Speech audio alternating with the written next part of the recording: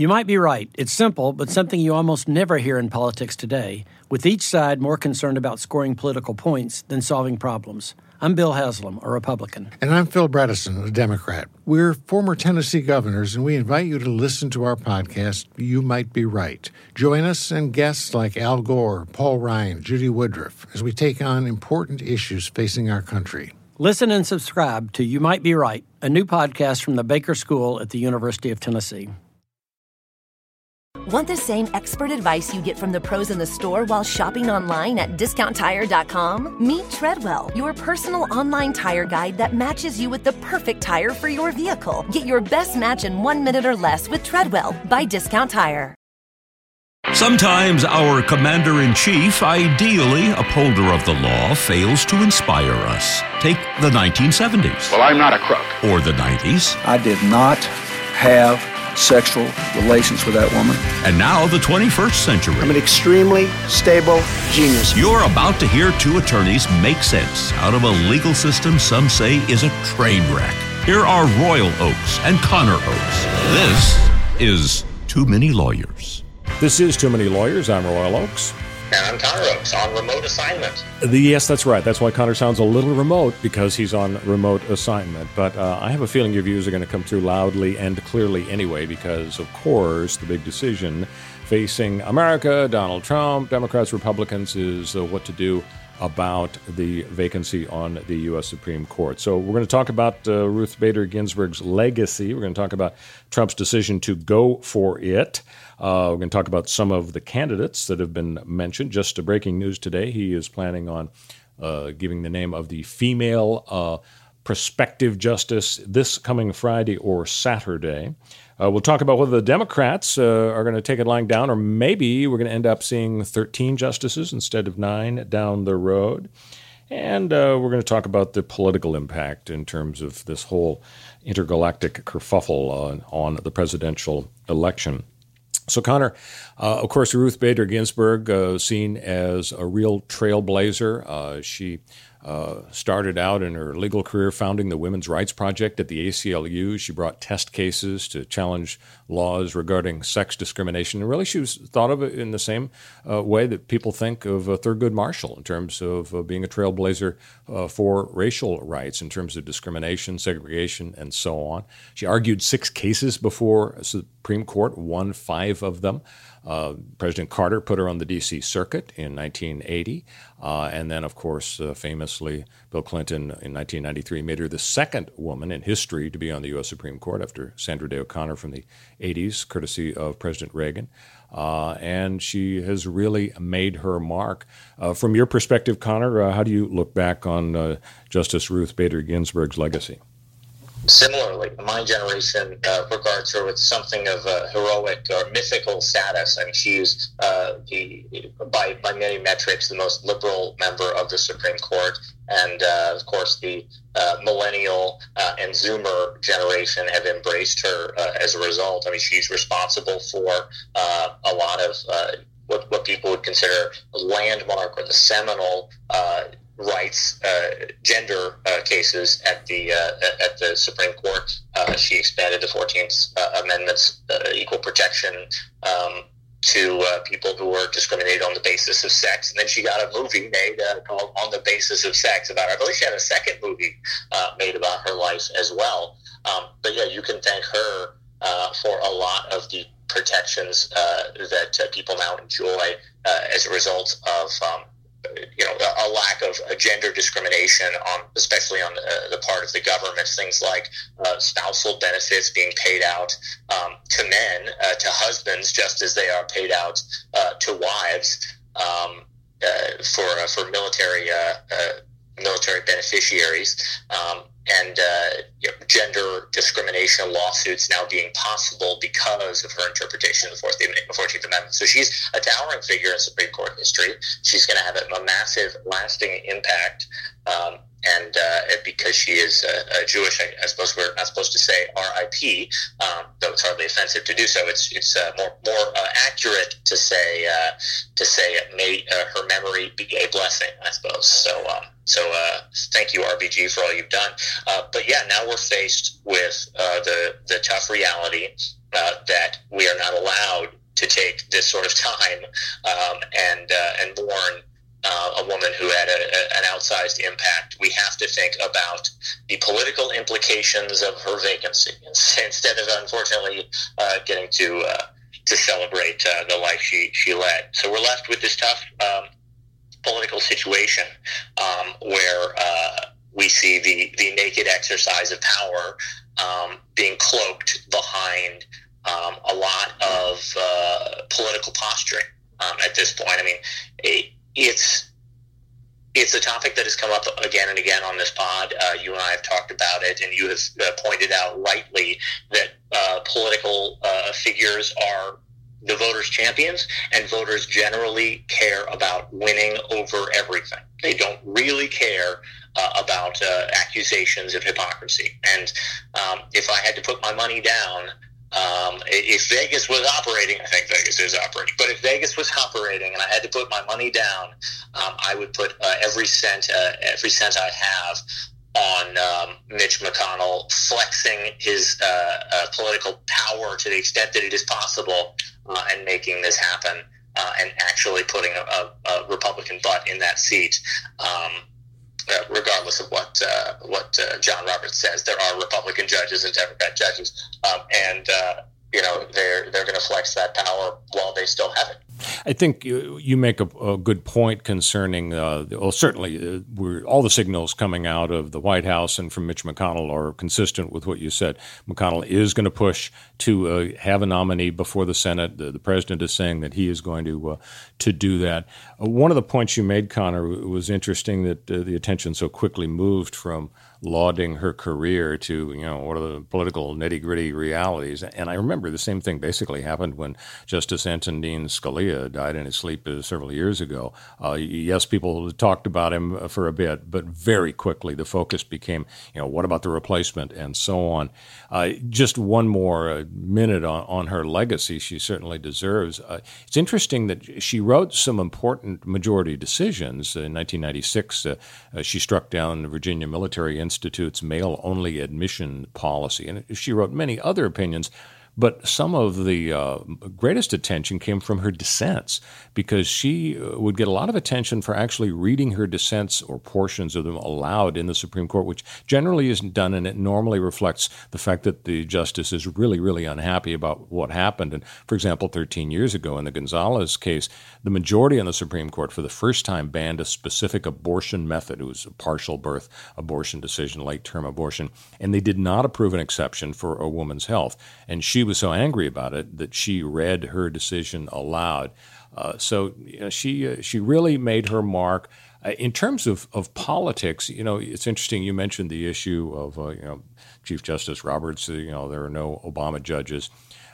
Her participation in sort of the political discussion actually feeds into that, because everybody will remember the fight a couple of years ago when President Trump stood up and complained that, this is an Obama judge doing this. And normally the Supreme Court Chief Justice wouldn't take the bait. He wouldn't say anything, but he came out and said, there aren't any Bush judges. There aren't any Obama judges. They're just good, hardworking federal judges. Well, then Ruth Bader Ginsburg, of course, made headlines when during the 2016 election, she told the New York Times, I really don't like the idea of Donald Trump being there. I think he's a faker. And then later she said, maybe I shouldn't have said that. She kind of backed off. But, of course, a couple of weeks ago, she's quoted as having told her granddaughter, my one fervent hope is that when I leave the court, I will be replaced by someone other than the current president. So she kind of put her toe in the water. I wonder if her comments undermine Chief Justice Roberts' notion that there's no such thing as a politically motivated judge, instead just hardworking judges. I hear you, but reality undermines Chief Justice Roberts' comments that there's no such thing as a politically motivated judge. The reason that Mitch McConnell is so frantic and so desperate to exercise the political power he has, and that Democrats are frantic to exercise the political power that they have when they have it, is that there are, in fact, judges who have ideological perspectives. It's silly to imagine that they don't, and it's actually cover for the ideological leanings of judges to say that they don't have them. I mean, if we don't live in a world where you can have referees or umpires at a baseball game who just aren't fans of a certain baseball team. It's easy to not be a fan of baseball, the sport, or it's easy to not be a fan of a baseball team.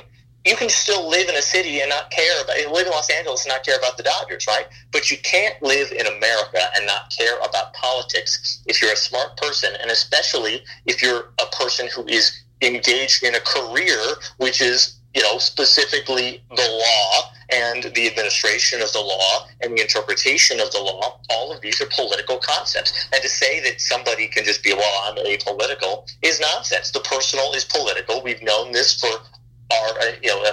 the entire history of American politics. And anybody who says I'm apolitical is just saying I am so privileged that politics doesn't affect me. And guess what? That's a political position to take. Nobody can take that position with a straight face once they've examined the privilege that they hold to not have to care that jackbooted thugs are going to kick down their door and deport their family members. That is privilege. They don't have to care that the taxes that the government collects are so brutal that they affect their ability to make a livelihood. That's privilege. I mean, anybody who says I'm not political or I don't have political opinions or politics doesn't affect me and mine is speaking from an enormous position of power, and they should respect that itself is a political statement.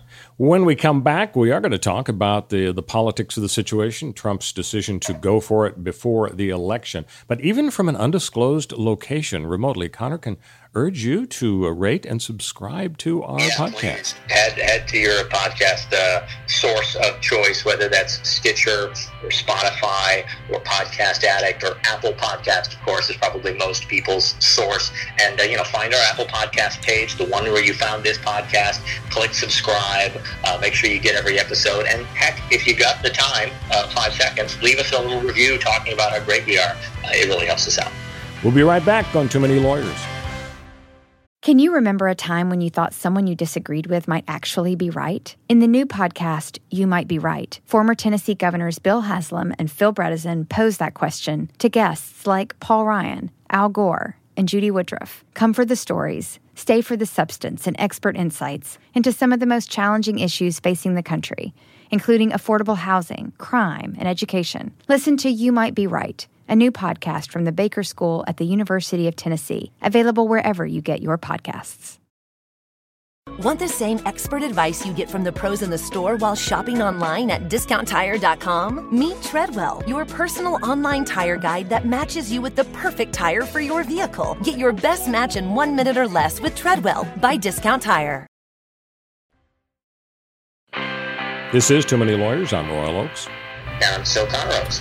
So, Connor, the issue of political hypocrisy has arisen here. I wonder if both sides are kind of tarred with this brush because, of course, Mitch McConnell back in 2016 said, well, we're not going to even have a vote on Merrick Garland because, doggone it, it's an election year, and so we're going to press ahead with the election and let the new president make the decision. And the Democrats were, of course, furious about this. They still have not gotten over it.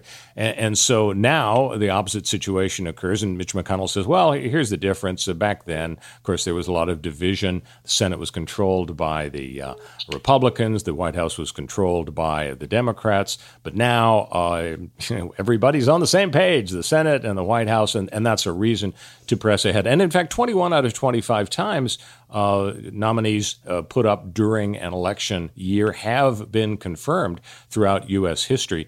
Do you think the Democrats are going to benefit from the charge of hypocrisy, or the voters just going to say, yeah, we hear this kind of stuff from both sides. We hear the same sound bites, depending on who's in the White House. I told you so, or I called it, but I told you so, and I called it. There's no reason why. There's no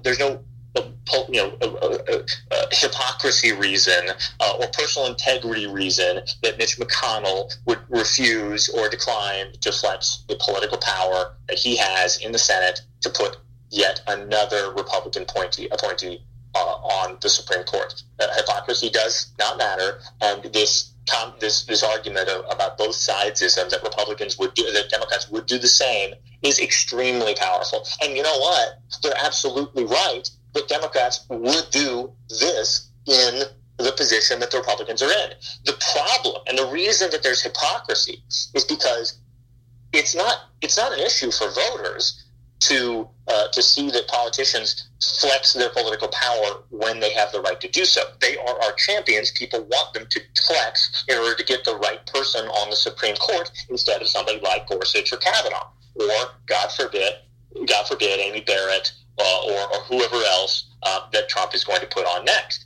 The problem is the abuse of norms. It's the argument made in 2016 that says, well, we've got rules and we've got norms, and both of those things come into play here. We care about both of them. We care about the decorum of the Senate, and we care about the respectability of the politics, and we care about the office and what it means. We care about a mandate from the voters, and we care about X, Y, Z, whatever excuse you want to make up, and that Mitch McConnell used to justify why he wasn't giving Merrick Garland or any other Obama appointee at all a seat, or rather a chance, a vote in the Senate.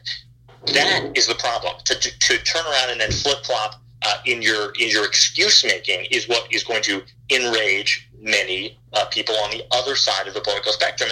And when I say other side, I do mean those mythical, Obama, Trump voters, the mythical, maybe Democrat, maybe Republican, Ken Bones of the world who just tiptoe back and forth across the center line.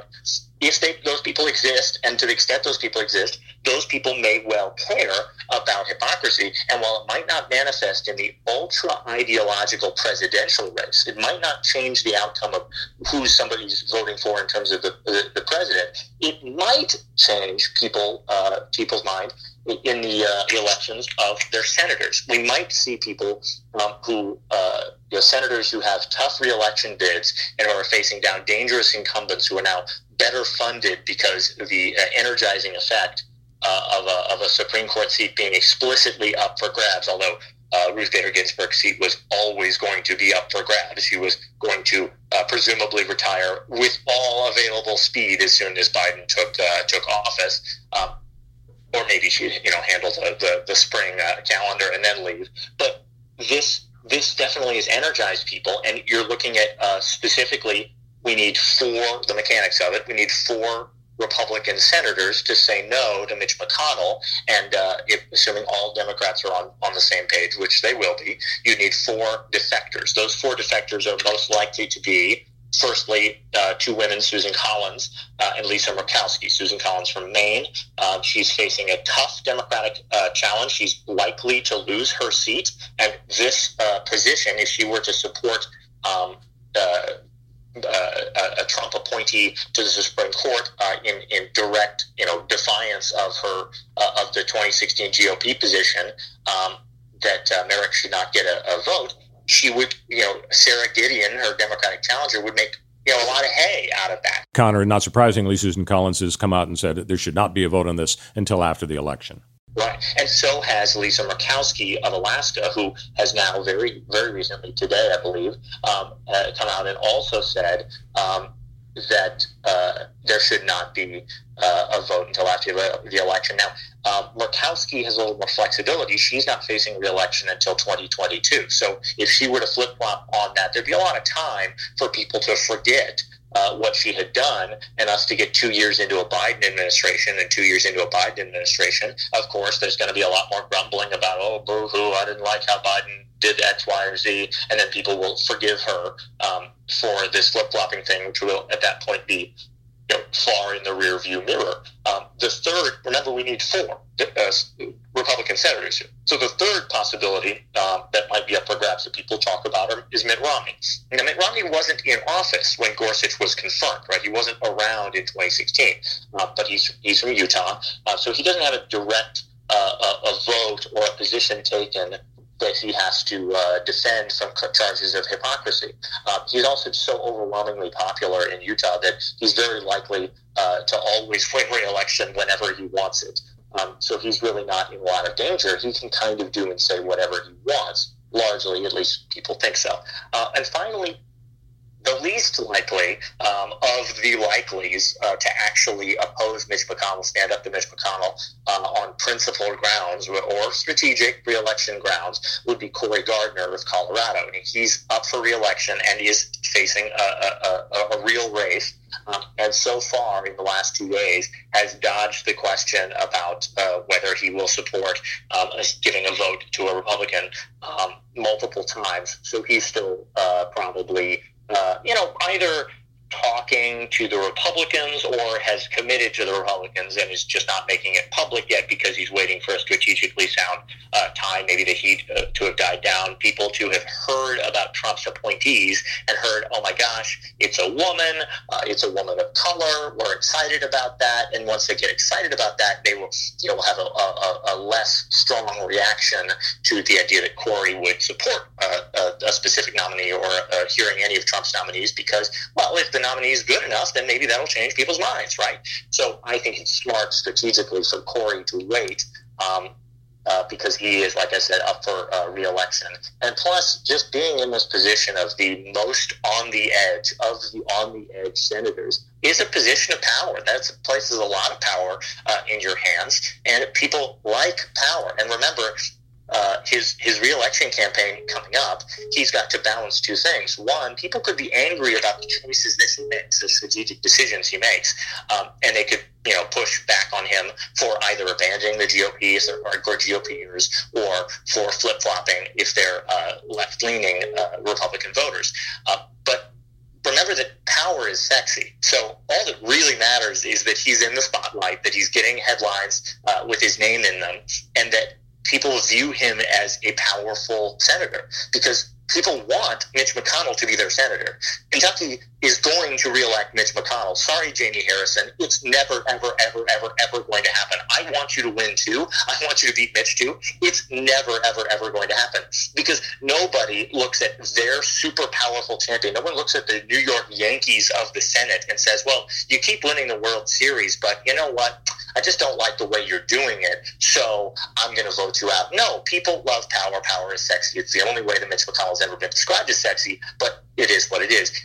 People are going to actually support Cory Gardner because he's a flexible, could go back and forth guy. That means he can curry favor and promises from the Republicans, and if they reelect him, he can bring home the bacon because, of course, everybody's about how do we bring home the government bacon, while, of course, then they flip around and say, well, we hate people who try to bring home the government bacon to their district. So that's our state, in this case, in Colorado. So that's the drama that's unfolding, and I don't know. Have you heard any other names bandied about besides Collins, Murkowski, Romney, and Gardner? Are there any possibilities of senators that might flip? No, I haven't, but to me it's hard to believe that among all the Republicans, given the level of controversy on this issue, that there wouldn't be one more that would flip it over and get off the 50 bubble down to 49. Hey, when we come back, I'm going to explain why it's possible Donald Trump doesn't really care who gets on the Supreme Court or how this turns out. Stick with us on Too Many Lawyers. I'm what you might call very good at hide and seek. And since we got Xfinity, we have Wi-Fi all over the house, even in my super secret hiding spots. So I can kill time in here by streaming my favorite... Ha! Found you. How? You left Find My tablet on. Get wall-to-wall Wi-Fi on the Xfinity 10G network. Restrictions apply. Not available in all areas. Actual speeds vary.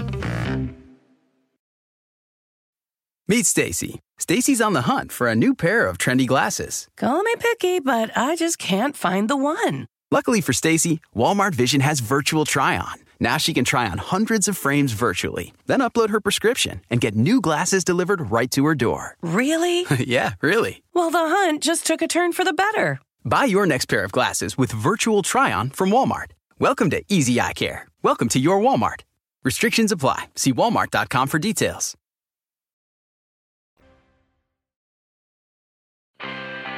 This is Too Many Lawyers. I'm Royal Oakes. And I'm Connor Oakes. So, Connor, here's my take on this. This is why maybe Donald Trump doesn't really care about this. I'm hear this one. Donald Trump cares about getting reelected. You know, any of us would if we were in his position. And he's looking at this as, okay, what is going to change my chances? Because, you know, he's many things, but he's smart enough to know that every single poll, including the polls of the swing states, say he is going down. He is going to lose. So he's got to change the dynamic.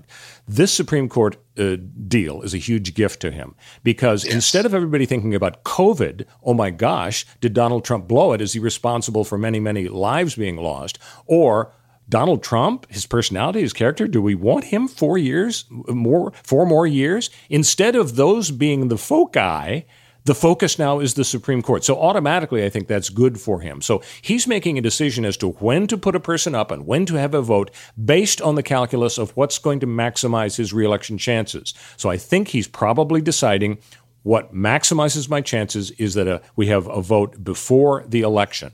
The idea of energizing the base, I think, is critical here. And obviously, it's going to energize both sides.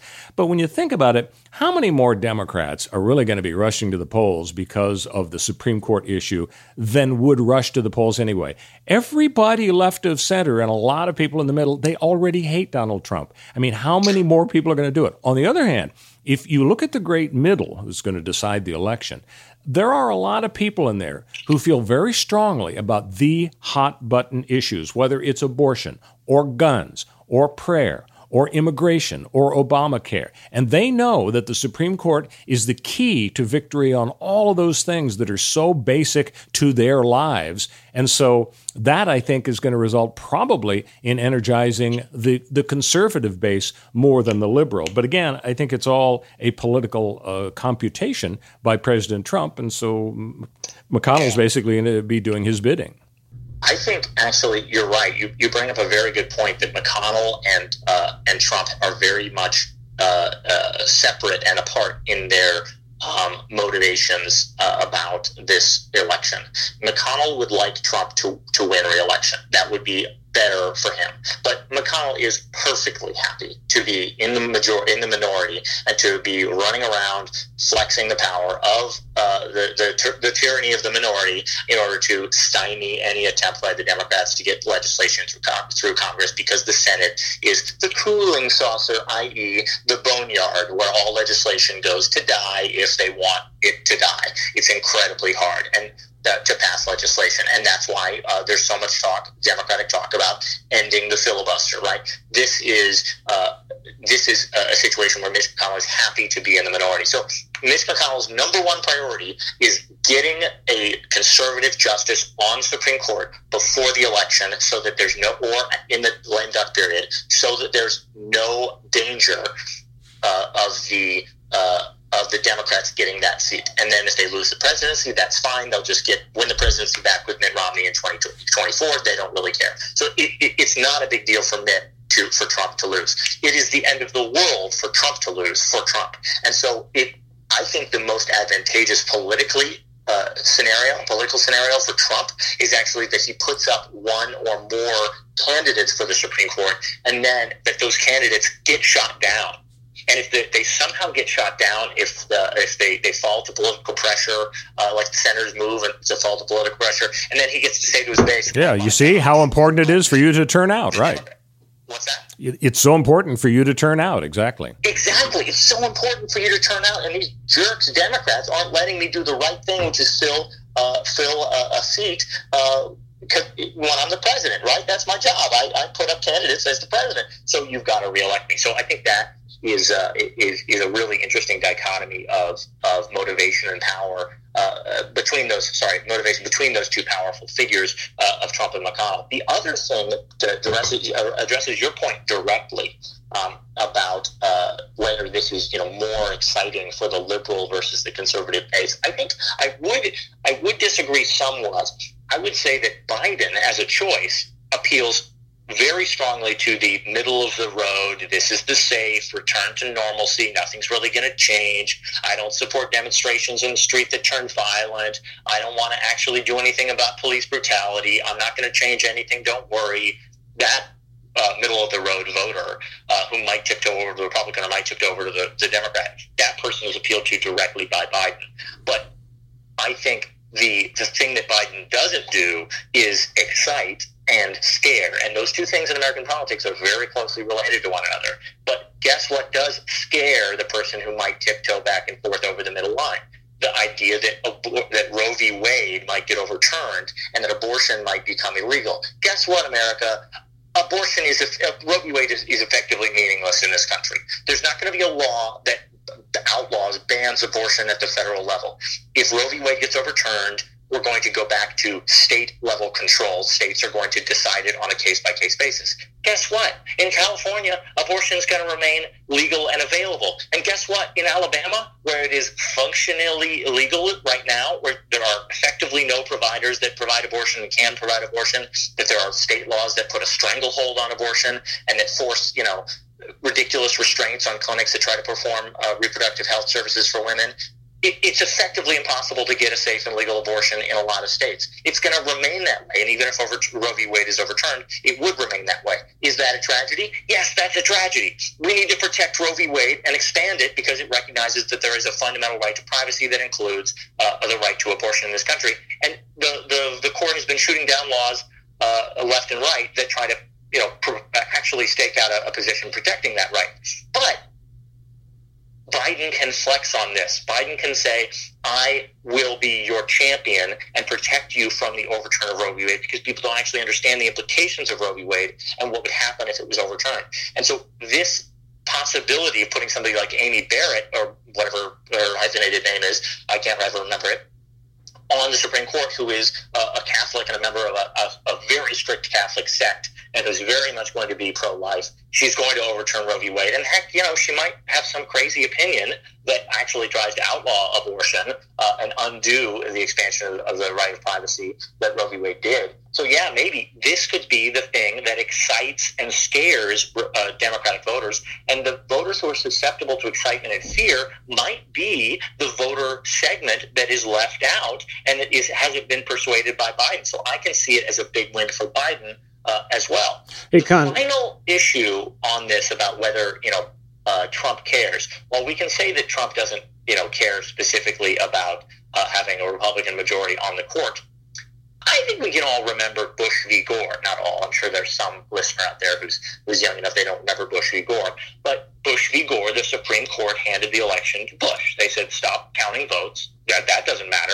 It's just too slow, and we've done it too many times, and we don't want to wait around for the results. I'm John Roberts, Chief Justice. I'm going to 5-4 hand the election to George Bush Jr., and he's the president now. Al Gore, you lose. So that is a very real possibility. Given that Trump is facing down a loss in every poll and is going to be looking for another long-shot victory like his long-shot victory against Hillary Clinton, he's going to contest the results of the election on day one, as he has said specifically he has. And his quote in the media, his quote has been, we're going to rely on the federal judiciary to make sure that we have a result on election night. Which is nonsense, because, of course, you can't have a result on election night if you actually count absentee ballots, which are going to be massively more important than they have ever been in any other election in the history of the United States because of COVID. And the ideological split between the people who are afraid of COVID and thus voting absentee versus not afraid of COVID and not voting absentee is massively in favor of in-person votes being tilted towards Trump. So, of course, Trump's plan and the Republican establishment's plan is to challenge the results of the election on election night in the federal court system and to get a result that's in favor of Trump. And then Trump, of course, will fight it to the death and hope that the Supreme Court hands it to him. Well, how many Supreme Court justices did Trump choose and handpick for the court? One more to make it a solid majority. Even if John Roberts wants to defect, that would be an incredible boon to him. So, yeah, Trump cares about having a Trump appointee on the court, one who was appointed to the court, a week prior, and cares deeply about returning that favor, because everything in politics is about favors for Trump. So, Connor, we got 3 minutes left, and I want to tee up an issue that involves your crystal ball. Will the Democrats create a 13-member Supreme Court? We got 9 on the court, but it doesn't have to be 9. Democrats are saying, if Trump does this and gets one more justice and we win the presidency, guess what we're going to do? First, we're going to get rid of the filibuster. They already got rid of the filibuster for not Supreme Court, but appellate and trial court judges in the federal system. And Harry Reid did that because he wanted to get a lot more judges on the D.C. circuit, and it worked, and Obama was able to use his pen and his phone, and it worked fine, but it kind of backfired because then the Republicans, when they took over, got rid of the filibuster for the Supreme Court, meaning you don't need 60 votes to have a vote. You only need to just go for the bare majority, and that's how they got Kavanaugh and Gorsuch in. So now the Democrats are saying, guess what? We are going to pass a law. First of all, get rid of the filibuster when we run the Congress and the presidency. We're going to get rid of the filibuster, so all we need is a majority to add 4 members to the Supreme Court. It'll now be 13, and the new President Biden will appoint 4 justices. That'll reverse this idea of the conservatives dominating the judiciary for the next 2 or 3 decades. You see that happening? Yes, I do. I think that this is something that is not just a scare tactic that the Democrats are trying to use to try to bully Cory Gardner, Susan Collins, Lisa Murkowski, Mitt Romney, and maybe even some others into not flip-flopping and being hypocritical against their explicit stances in 2016 Gorsuch controversy.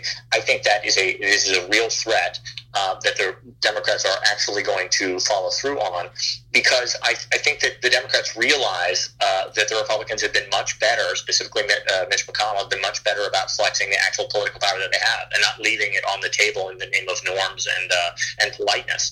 And I think that we've had the Supreme Court that has been many different sizes over the years. We haven't had a change in the size of the Supreme Court in a while. But we've had 7 or 8 of them over the course of the 1800s. The court fluctuated down, I believe, to either 5 or 6 people at its low point and up to either 10 or 11 at its high point. There's nothing in the Constitution that says how many justices there should be, so there's no good way to point to that. There's basically just the concept that you should probably have an odd number, I guess, because it would be a good idea to be able to break ties. But lots of, like the Circuit Court of Appeals have tons of justices, and then they assemble a panel of a smaller subset of justices randomly. So, I mean, there's lots of different ways to organize justices and judges on panels, and there's no reason specifically why the Supreme Court should look the way that it does look right now. And, yeah, because of the incredible number of judges that Mitch McConnell has put up and put in place, there is a massive imbalance in the judiciary branch, and the Democrats are going to be really motivated to push back against in the post-Trump era and actually make changes that they see as being for the better to actually unbalance Mitch McConnell's scales. All right, Connor, we've done it. We've totally evaluated the Ruth Bader Ginsburg situation. Hope everybody's enjoyed it, and we will see you next week on Too Many Lawyers.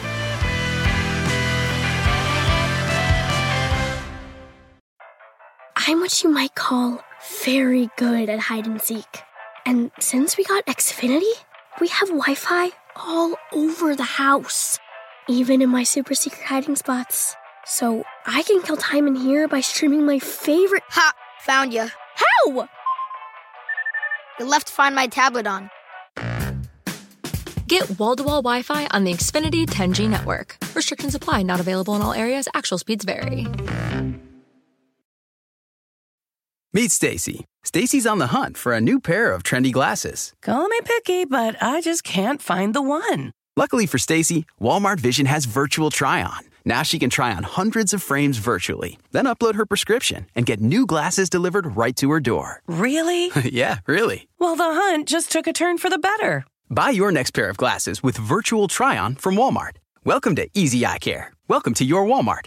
Restrictions apply. See walmart.com for details.